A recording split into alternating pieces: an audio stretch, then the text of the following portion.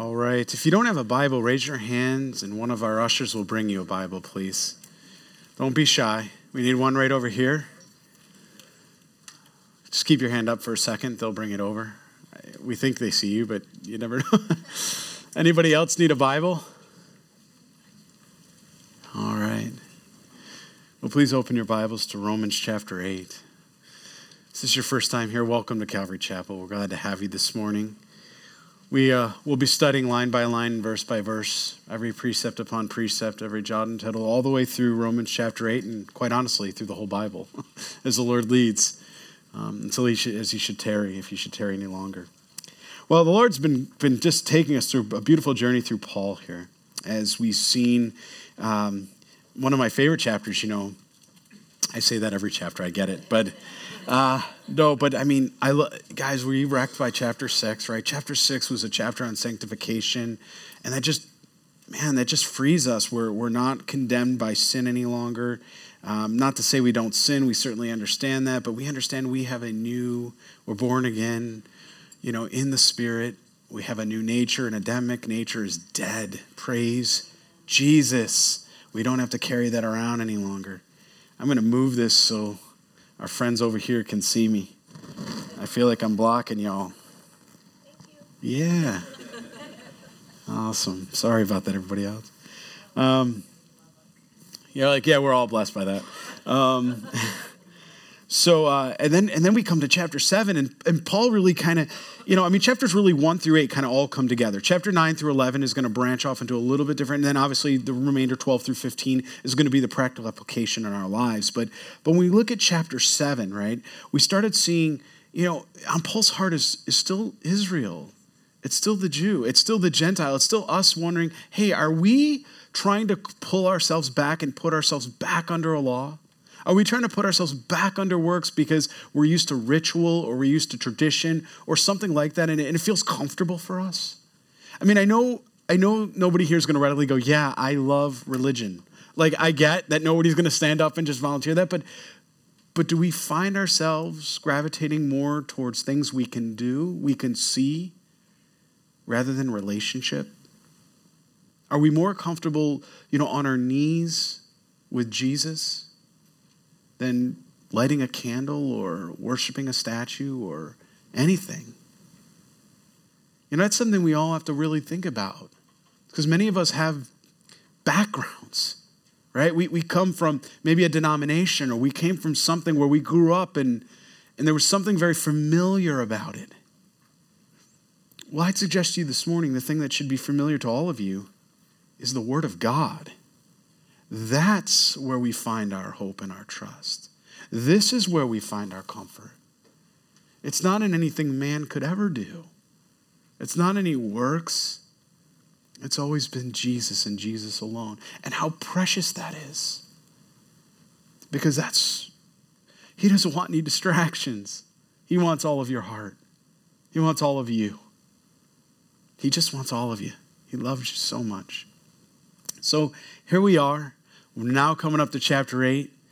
And man alive, this chapter, as we go through and we start looking, you can't help but string pearls through this chapter.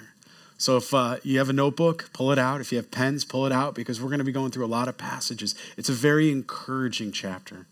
Because he had just left off in really verse 25 saying, I thank God through Jesus Christ our Lord. So then with the mind, I myself serve the law of God, but with the flesh, the law of sin. He sets this up that says, you know what? I'm not having a senior moment. I'm not struggling. It's when I sin, I realize it's not me that wants to sin. And it's also not me that can solve the problem, right? Remember, he figured that out in verse 25 where he says, I thank God. Why? Because back in verse 18, he said, how do I overcome sin? He says, I know I have the Spirit of God in me. I'm born again, and I want to do those good things. I want to live that good life. He goes, but I also know I have the flesh, and it's a constant battle waging war inside of me. Maybe some of you know about that war. Well, if you've been saved more than a day, you know about that war, that battle. I like to say to Christians as they get saved, I say, welcome to the new battle. Welcome to the new battle in Christ. The enemy doesn't go, well, he's saved now. Let's just take a break. No, it gets heavy, right? It gets heavy. Well, Paul's going to build on this, and he's going to piece us out this morning, because he's just going to lay this down, and he's going to say, hey, there is no condemnation. Paul couldn't have said that if he didn't make a clear division between the idea that the spirit can be very much alive, Galatians 5:16, and that the flesh can still be waging the war. And just because we sin doesn't mean we've blown it. It means we had a moment. We need to repent. We need to get in right relationship. But we didn't somehow, lose our walk forever. Paul says even himself, Paul's like a stud in the faith, right? He's like a stud in the faith. Here he is. And some of you are like, what? Did he just call Paul a stud in the faith? Yes, he's like a hero in the faith for some of you, some others. Maybe you prefer that better. He's the man. And yet Paul himself is talking about some of these things as he was in prison, as he's been struggling, as he was shipwrecked for a day and a half, as he was beaten. We're going to read about all the things that he's going to say that he has gone through here. All but one, the sword. At this point, obviously, he hasn't been martyred yet. But everything else he's going to talk about, he's lived it. This isn't a man that's just speaking empirically. This is a man who's lived it. And he still comes to us and says, hey, sin is dead. You're not defeated because of your sin. You have victory in Christ. Amen? Let's pray and begin this morning. Father, we thank you. As you've overheard, Lord, we want that victory that you have promised through your Son, Jesus Christ. Every one of us here this morning, Lord, we want to enter into that rest and glory and peace, God, that belongs to you and to you alone. Lord, if we've been towing around or, Lord, pack, like a big, backpack carrying around all of this stuff for all these years, Lord, this morning we want to lay it down at your feet and never pick it up again. God, will you use your word here, Lord, to set our hearts free, to set our minds free. Lord, will your word speak to us? May we have eyes to see and ears to hear and a heart to receive. May we hear what your Spirit has to say here this morning, God. Lord, we want to get out of the way. Lord, we want nothing, none of this should be touched or tainted with human fingerprints. We want to hear from you, Jesus. Nothing else will do. We pray and ask this in your holy name, Jesus Christ, and all God's people prayed. Amen, amen. Well, verse 1, as I've mentioned, he says, there is therefore no condemnation to those who are in Christ Jesus, who do not walk according to the flesh, but according to the Spirit. Now, again, if you had just come to this passage this morning, and this is the first time you are reading this passage, you may say, hey, man, I can do whatever I want. I can live however I want. And, there's no condemnation. That's certainly not what Paul is saying, is it? Paul had already made that, as we've been going line by line and verse by verse, Paul had already made that very clear in chapter 6, that not only is there not an allowance of occasional sin, verse 1 of chapter 6, but then also chapter 6, verse 15, he said what? There's also no, habitual and occasional sin. I reversed it. Habitual sin was verse 1, occasional sin, verse 15. He's saying, no, we should never be content in our sin. It's not something we should sit back and go, you know what? Grace abounds more when sin abounds, so let's go sin more so we can get more grace. No, Paul never argued that. That's not his point. As a matter of fact, he ordered the contrary. So when he says there is no for condemnation, what he's talking about is we've gotten to this point where we can realize that when we desire and we want to walk in the Spirit of God, that when we blow it or we have those setbacks, he's saying, hey man, don't condemn yourself. Don't sit back and keep dwelling on that sin and saying, man, I'm no good. I can't do anything. And next thing you know, you're a victim instead of a victor. You're not living out the victory in Christ. And so what happens? You become defeated. You don't even want to step out of your house. You don't want to get out of bed because you're depressed. You're overwhelmed. Jesus says, no, there's no time for that. There's work to be done for the kingdom. We're to occupy till he comes. He says, no, absolutely not. He says, there is no condemnation to those who are in Christ Jesus. That's what it's about. Are you in Christ Jesus this morning? What? Made free from the law, we're going to read. Right? He says, who do not walk according to the flesh. What is this flesh? Well, I'm glad you asked. Turn to Galatians. Turn in your Bibles to Galatians. We're going to look at Galatians chapter 5, verse 16. Paul's going to lay this out. The Lord, obviously, is giving him direct revelation. This is going to be heavy for some of you this morning, right? Some of you that maybe are struggling with certain sins, myself, anybody included, we're going to look at this. And he's going to say, this is what it looks like when you walk according to the flesh. If you identify with any of these this morning, my prayer for all of you is repent, get right with the Lord, lay it down, and don't pick it back up. Begin to walk in the Spirit. Because if you walk in the Spirit, you can overcome the flesh. You can overcome that. We have a victory here. We're not defenseless. We have the sword of the Spirit. So if you look here in chapter 5, verse 16, he says, I say then, Paul writing to the church at Galatia, walk in the Spirit and you shall not fulfill the lust of the flesh. That's a promise. That's a guarantee. If Jesus says it, it is what it is. He's not grammatically challenged. For the flesh lusts against the Spirit. He explains the relationship there, that it's a battle. And the Spirit against the flesh. And these are contrary to one another so that you do not do the things that you wish.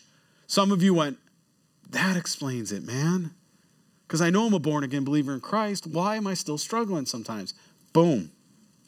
Laid it down. He laid it down hot. But if you are led by the Spirit, you're not under the law. Verse 18, right? Now, the works of the flesh are evident, which are, and he starts going through them, and he names them. He explains what the difference is. He says it's contrary from the flesh, the Spirit. He says, what are some of the works of the flesh? What's this look like? Again, if you're following along, chapter 5, as we get right here and go in verse 19. Now the works of the flesh are evident, which are adultery. So think of sexual immorality. He's going to tie that fornication. That includes also all types of sexual immorality, homosexuality, and what have you. Uncleanness. Right? What's he talking about? He's not saying, hey, if you didn't take a shower this morning, right? That's not, I prayed all you did, but that's not what he's talking about. What's he talking about? He said, he's talking about anything that's perverted or impure. That's what he's describing here. Lewdness. What is lewd? Something that's lustful. Something that's lustful. Idolatry. Anything that we worship more than the living God. Sorcery. Certainly, when we think of horoscopes and we think of the occult, Christians, we have no business going near any of that. You have no business picking up the Sunday paper and reading the horoscopes. You have no business, going to a medium or any of that nonsense. All you're doing is opening an opportunity for demonic activity. We have Christians have no business with that. That's of the flesh. Hatred. Man, you mean when I think something? When I feel something, when I'm angry towards somebody? That's heavy. Contention. See, now he's getting to the personal attributes that we feel in our heart, and he's getting to the motives of those. It's not just the outward actions. He starts with that. Well, man, I've never committed adultery. I've never done these things. But then he starts nailing in a little, the bullseye gets a little, he kind of narrows in on that, and he says, hey, have you ever had an evil thought?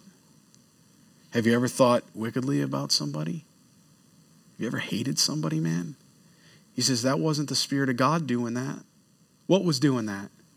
Your flesh. That's what he's saying here. He says that was your flesh, man. Contentions, jealousies, outbursts of wrath. We call them adult temper tantrums, or however you say it, temper tantrums, right? Not that you all know what I'm talking about there. Selfish ambitions, dissensions, heresies, envy, murder, drunkenness, rivalries, and the like, of which I tell you beforehand, just as I also told you in the time past, that those who practice such things will not inherit the kingdom of God. That's heavy. He's saying someone that's so content in their sin, the question is do they really believe in Jesus Christ? If they're more content in their sin than content in walking in the Spirit, chances are, and most likely, they're not a born-again believer in Christ. After all, didn't Jesus say, many will say, Lord, Lord? He says, but I've done your works. There it goes again.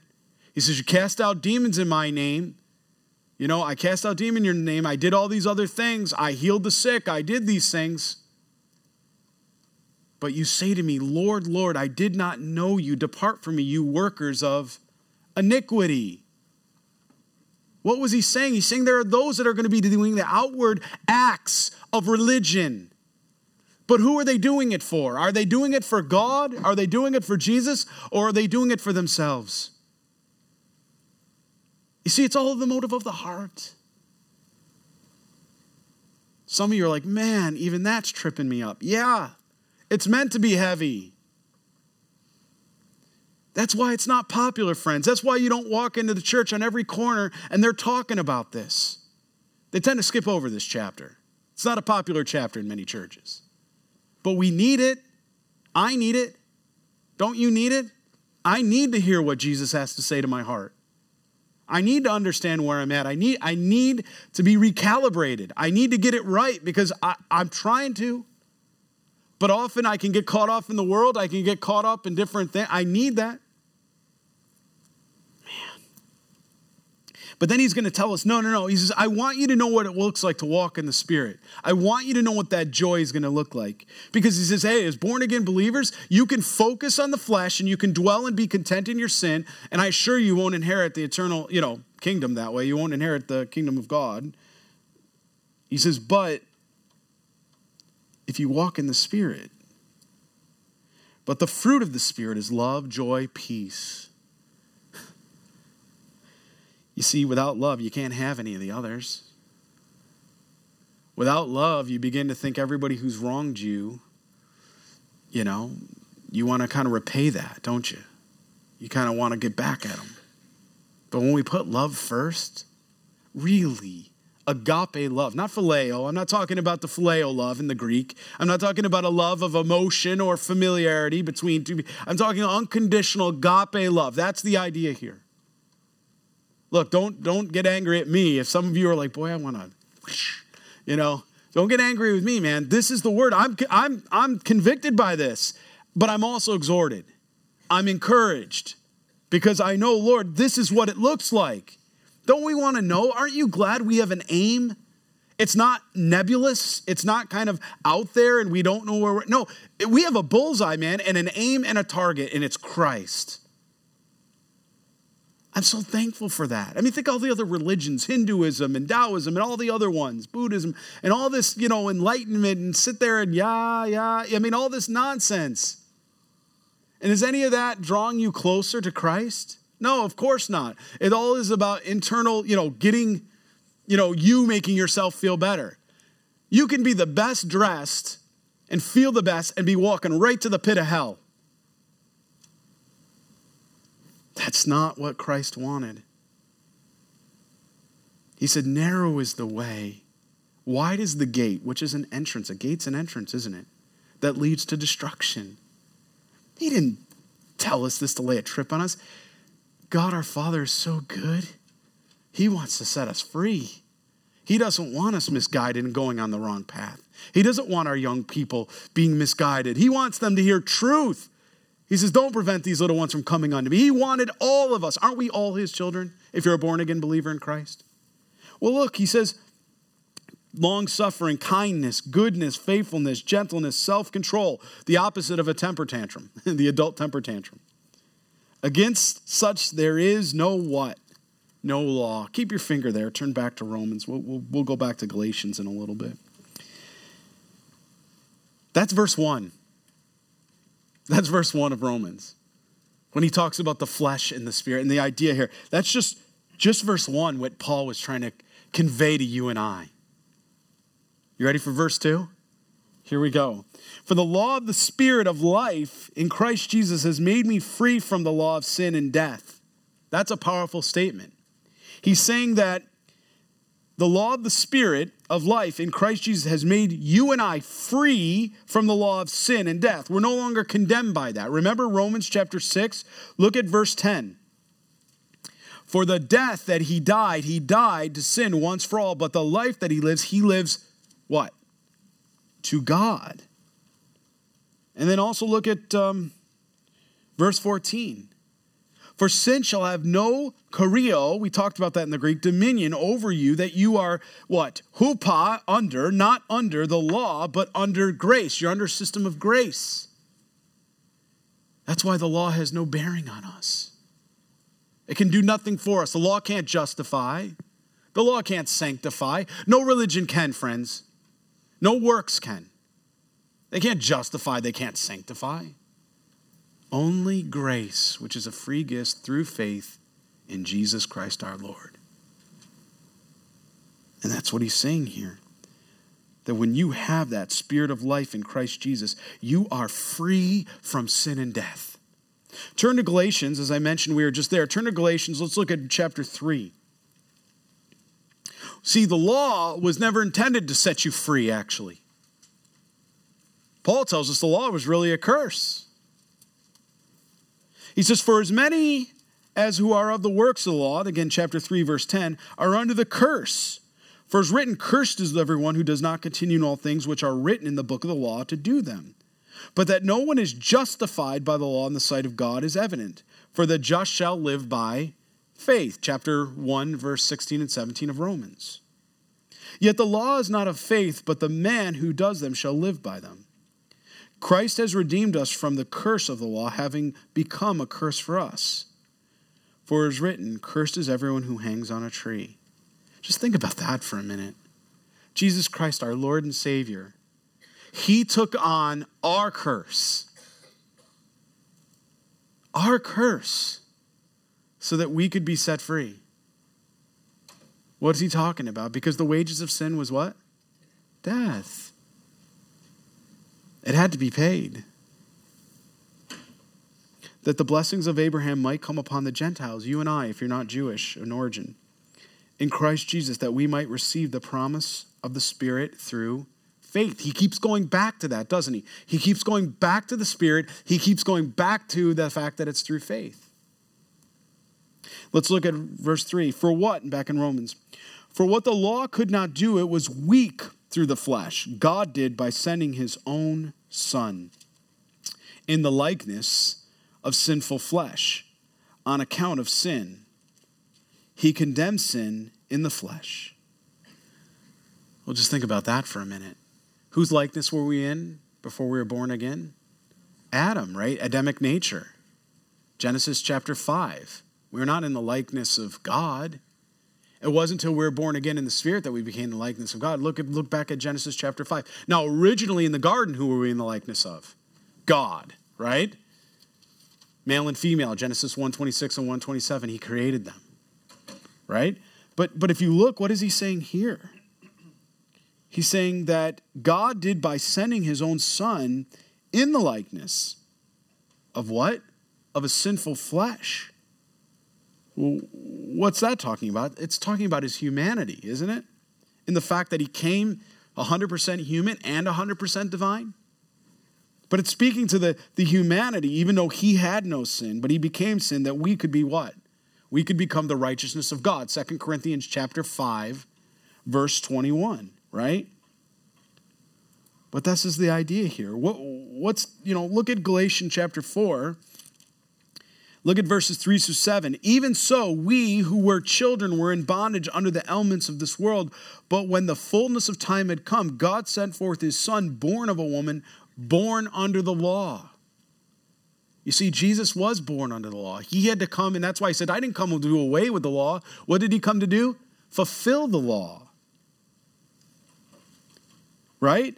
To redeem those who were under the law. You and I, everyone else who were to be under that law. He came to redeem us that we might receive what? Adoption as sons. Do you see that? And because you are sons, God has sent forth the Spirit of his Son into your hearts, crying out, Abba, Father. Daddy.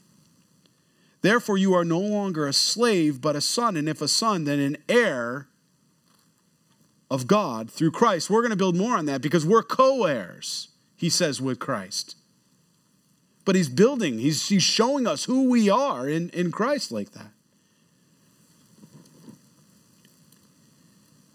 But think about the humanity of Christ.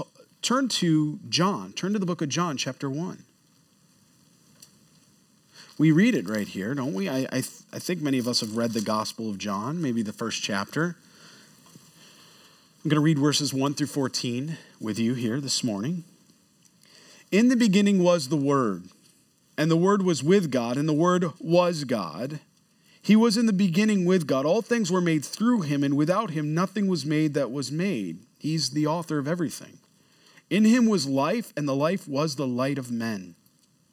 And the light shines in the darkness, and the darkness does not comprehend it. There was a man sent from God whose name was John. This man came for a witness, to bear witness of the light, that all through him might believe.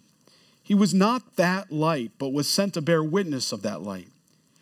That was the true light, which gives light to every man coming into the world. He was in the world, and the world was made through him, and the world did not know him. There it is. He came to his own, and his own did not receive him. But as many as received, to them he gave the right to become what? Children of God. Do you see that? To those who believe in his name. What does that mean? That if you were not previously before that, you must have been a creation of God. Because he says here that, but as many as received him. It's once you receive Jesus Christ as your Lord and Savior, then what happens? Then you become a child of God. Do you see that? Do you see that in the... Don't look at me, look at your Bible. Right? Those are his words. To those who believe in his name, who were born not of blood, nor of the will of the flesh. He's saying not your first birth from your mama. But what birth is he talking about? Your spiritual birth, John 3.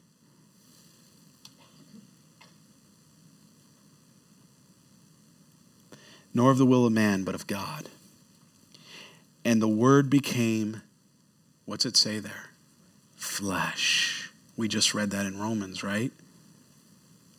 And he dwelt among us, and we beheld his glory, and the glory of the only begotten of the Father, full of what?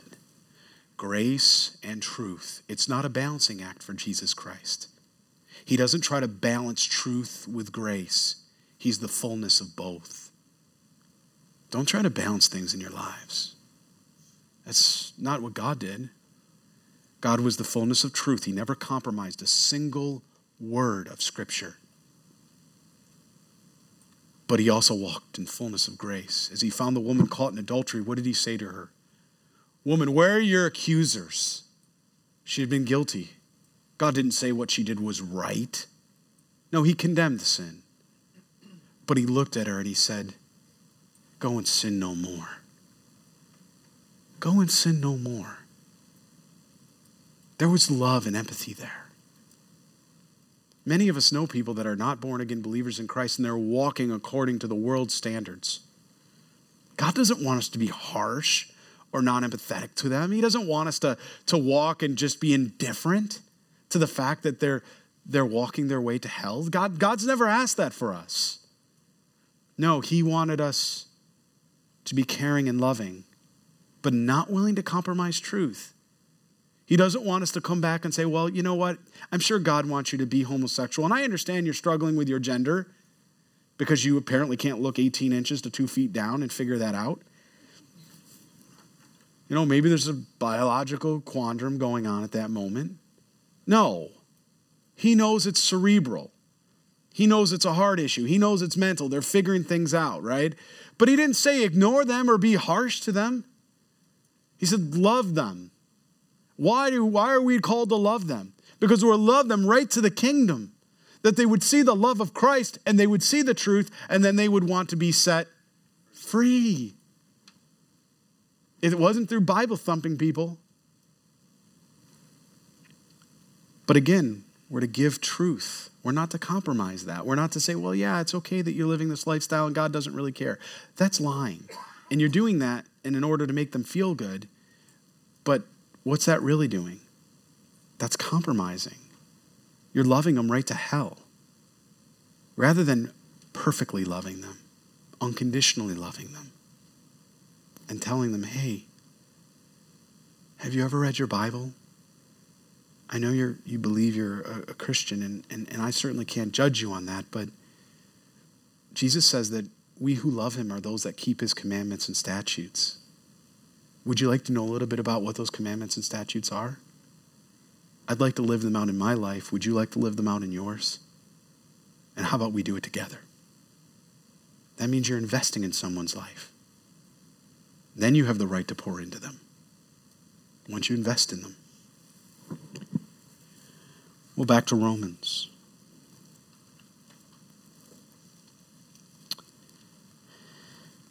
So he talks about this sinful flesh. And on account of sin, he condemns sin in the flesh, right? That the righteous requirements of the law might be fulfilled in us who do not walk according to the flesh, but according to the Spirit. That's the ingredient there. That's why when we're born again, we receive a new nature. We're walking in that new spirit. And it's through Jesus Christ that we are seen, forgiven, justified, just as though we never ever sinned. Isn't that beautiful? Isn't that wonderful? That's your identity in Christ. That's why Paul can begin with 8:1 saying there's no condemnation for those in Christ Jesus. That's why he can say that. That's why you can all look in the mirror and say there is no condemnation for those in Christ Jesus.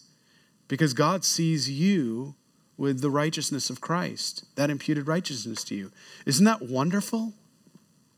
Doesn't that just sort of, I don't know about you, but I can just exhale.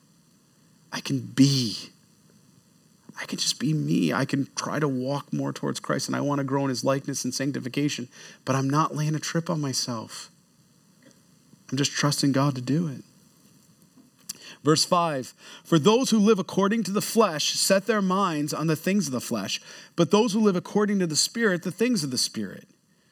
You know, I think that's almost common sense to us. You know what he's saying there. We read the differences in Galatians. Those that are thinking about the flesh are thinking about all those things, hatred, motives, and adultery, and all things that are not good. He says, but those that are walking in the Spirit think of love, joy, peace, long-suffering. We went through the list, you remember? He says it's a choice. Isn't that what it's pointing to? It's a choice. What are you going to walk out today? Who do you want to be in Christ? It's a choice. Those. He then tells us in verse 6, for to be carnally minded is death. What is this idea of carnally minded? Well, turn in your Bibles to 1 Corinthians chapter 3. Next book over there. Look at verses 1 through 4 with me. 1 Corinthians chapter 3, look at verses 1 through 4. And I, brethren, could not speak to you as... And again, talking to the church at Corinth, he'd spent 1.5 years there, terribly sexually immoral, a lot going on in the church, bad, not a good example here. But he was writing to them to exhort them, to encourage, to rebuke, to correct. 1 Corinthians chapter 3, verses 1 through 4, he says, and I, brethren, speaking to the church, could not speak to you as to spiritual people, but what? As carnal, as to babes in Christ. I fed you with milk and not with solid food, for until now you were not able to receive it, and even now you are still not able. What is he saying? He's saying, you're not walking in the Spirit, you're still going back, and I can't explain these things to you that I want to speak to you that have to do with the meat and substance, the victory you have in Christ. He says, but I have to keep going back to the foundation and the basics, because you're not taking hold of the basics. You're not understanding who you are in Christ. You're not going back to the foundation.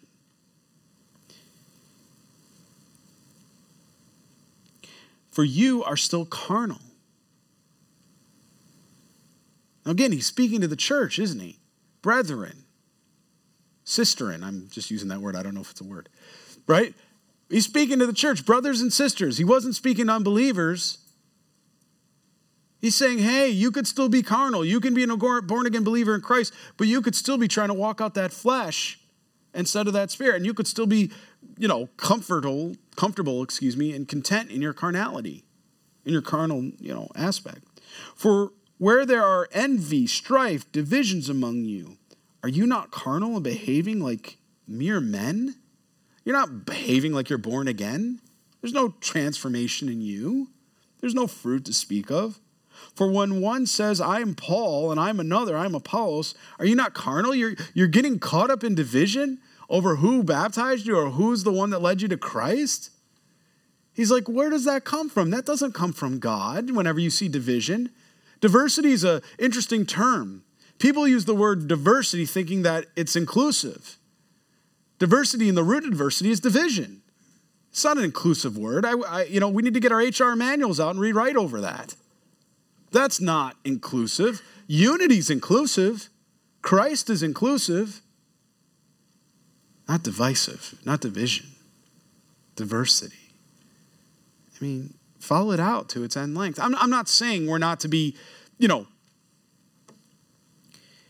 I'm not saying we're not to acknowledge that there are differences among all of us. But we can focus on the difference instead of focusing on what draws us together, which is Jesus Christ. He's the reason that we're all here this morning. Some of you probably would not hang out with each other. I'll just be so poignant about it if it wasn't for Jesus Christ. But he's your unity, and because of that, you can't imagine being with another buddy or another sister in Christ like that, because that's your commonality is in Christ, and it overcomes anything that's diverse. You think they should put that in an HR manual? Unity in Christ. I bet productivity would go up. All things, right? Do all things unto Christ. Because, we're seeing with all this stuff going on, and, I think 20 years ago, where we came from, some of us, you're older than 40, you remember some of these things. How this technology and how all this stuff was going to make us more improved, harder workers and all this stuff. Not so much. Look at what's going on in the world today. It seems like a lot of bait and switch and a lot of lies. People are more distanced now than any other time in all of civilization and humanity. Friends sit next to each other, look down on their phones, and never even look up. They never even grab each other's hand and just say, I know. Let's pray. Let's talk. We've lost that. We've lost that personal dependence on one another. Verse 7, because the carnal mind is at enmity, or hatred, hostility, that's that word there. We see hatred and hostile, right? That's what it is, because the carnal mind is against God. It's hostile, it hates God. Now, how is it possible you can be a born-again believer and your flesh actually hates God? Because the flesh is representative of the conscience. You could, as Paul said, the things I do not want to do, that I do. And the things... He goes on and says the opposite of that, right? I don't want to do these things. But does that mean you're not a born-again believer in Christ?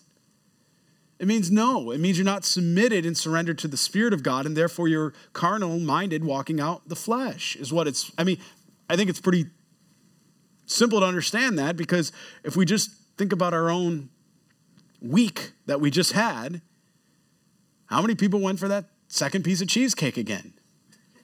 Right? I don't know why we keep buying it. I don't know why it's in the house. I don't know why I can't just eat one piece. I'm projecting.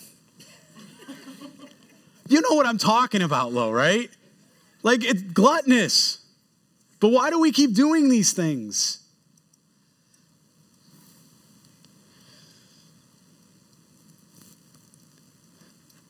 Because the carnal mind is against God.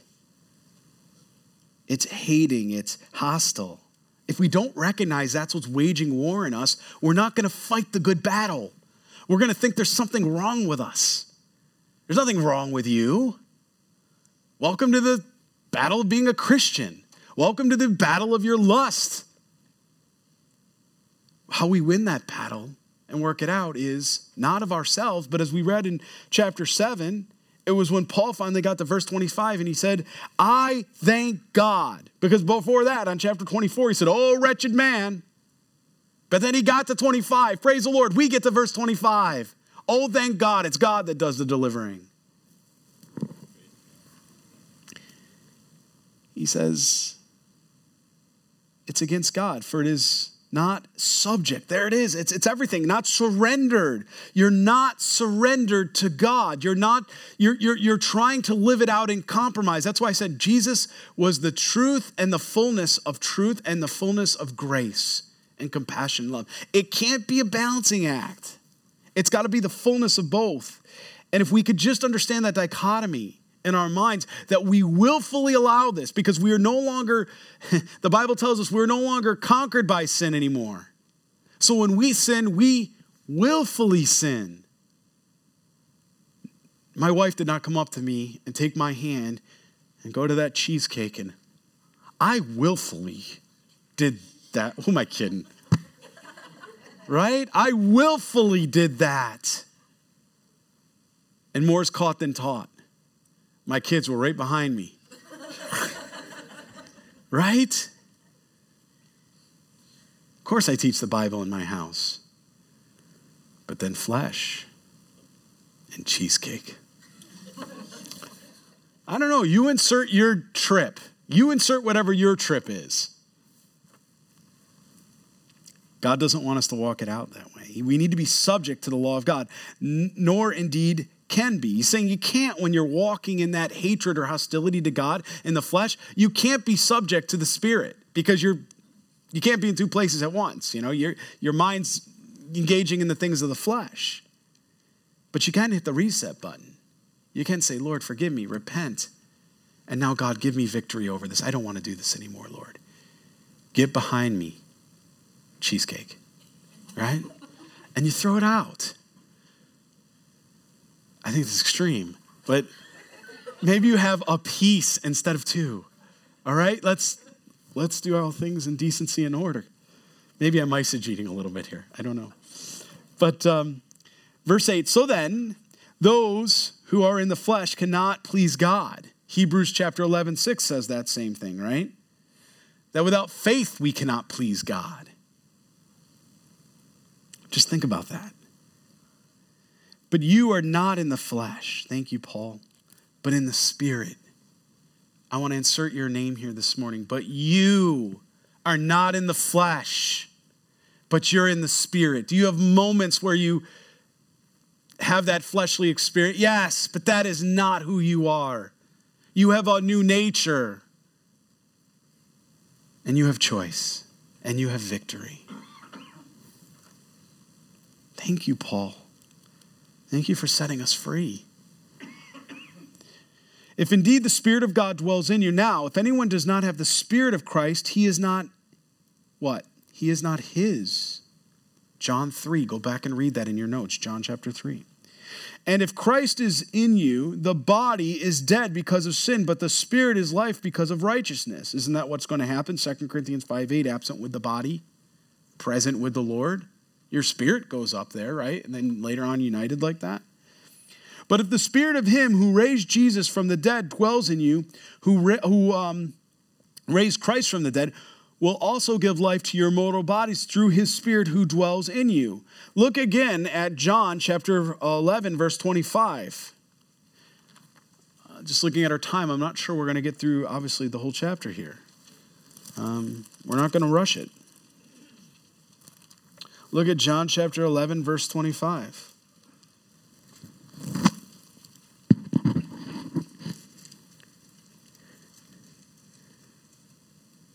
Am I thinking chapter 11?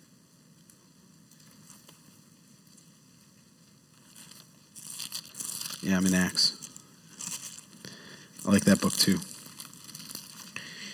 John chapter 11, verse 25. Jesus said to her, I am the resurrection and life. He who believes in me, though he may die, he shall live. And whoever lives and believes in me shall never die. Do you believe this? He was speaking to Martha. If you remember, Lazarus had died. And he says, Jesus, if you would have been here, Mary was inside. He says, if you would have been here, certainly he wouldn't have died. My brother wouldn't have died. And Jesus said, I am the resurrection and the life. He who believes in me, though he may die, he shall live. Only God could proclaim that. And whoever lives and believes in me shall never die. Do you believe this? He's not talking about physical death. What's he talking about? Spiritual death. If you've been born twice, you're only going to die once. But if you've only been born once, you'll face two deaths. Your physical death and then the death in the lake of fire, the spiritual death. That goes on forever and ever and ever. That's heavy. Look at Acts chapter 2. Look at verse 29. Brethren, let me speak freely to you of the patriarch David, that he both spoke of the dead and buried, and the tomb is with us to this day. Therefore, being a prophet and knowing that God had sworn with an oath to him that of the fruit of his body, according to the flesh, he would raise up the Christ to sit on his throne. Psalm 110:1 also references that. Look at verse 32. Then Jesus God has raised up, of which we all are witnesses.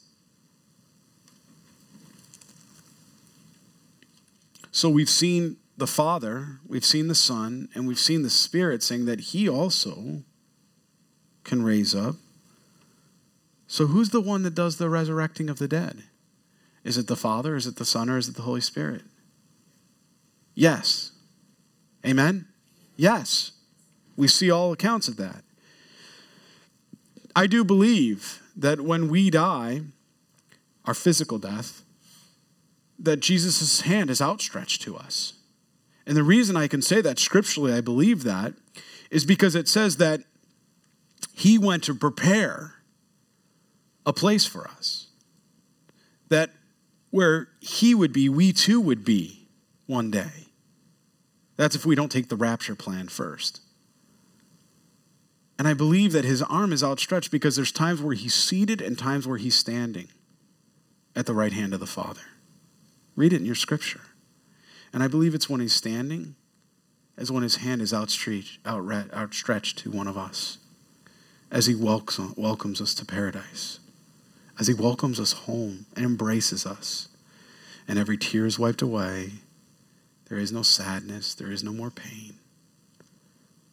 But we receive our glorified bodies. We are with Christ and we attend the last supper with him. Right? And then we come back with him on horses, man. Revelation chapter 19. Good stuff. It's what it's all about, isn't it? If he didn't have the ability to resurrect himself, would we be here this morning?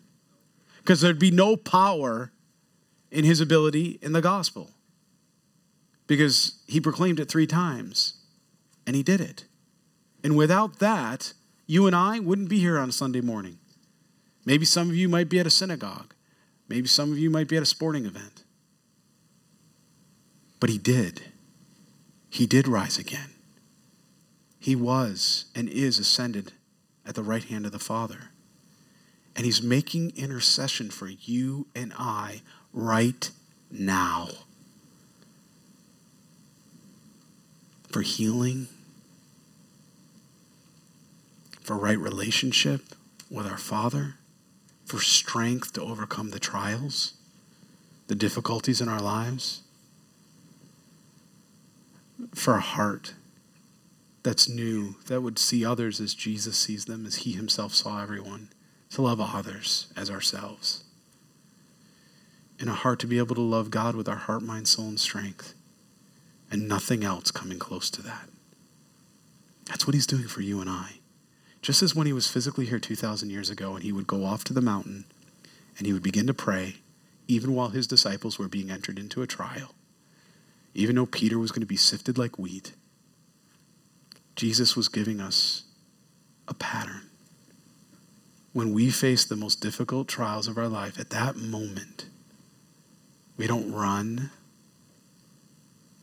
we pray. Because he's already praying. He says that if we would just pray, he says he already knows what we need, right? If we ask, seek, and knock, he speaks to a persistence of prayer. We're going to stop here this morning. And it's a good place to stop. Because we get to focus on the fact that we live again. You know, Job asked that question. If you really quick, just look in your Bible. Job chapter 14. Look at verse 14. If a man dies, shall he live again? Job wanted to know the answer to that. Friends, we can answer Job's question, can't we? Because of Jesus Christ. Every one of you here that's a born-again believer, if you walked out of this building and there was a catastrophic accident and you went to be with your Lord and Savior, you know that you know that you know that you will be resurrected. Amen? There's nothing else he could have given us. There's nothing else that we could have wanted. That is the greatest gift ever. Look at your children. Look at your friends. Look at your wife and your husband. If they're born again believers, you will see them in paradise. Nothing can ever eternally separate you. Isn't that everything?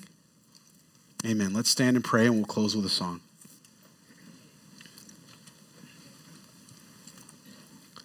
It's fitting again where the Lord paused us here this morning. His resurrection. Just remembering all that he has for us and how much he loves us.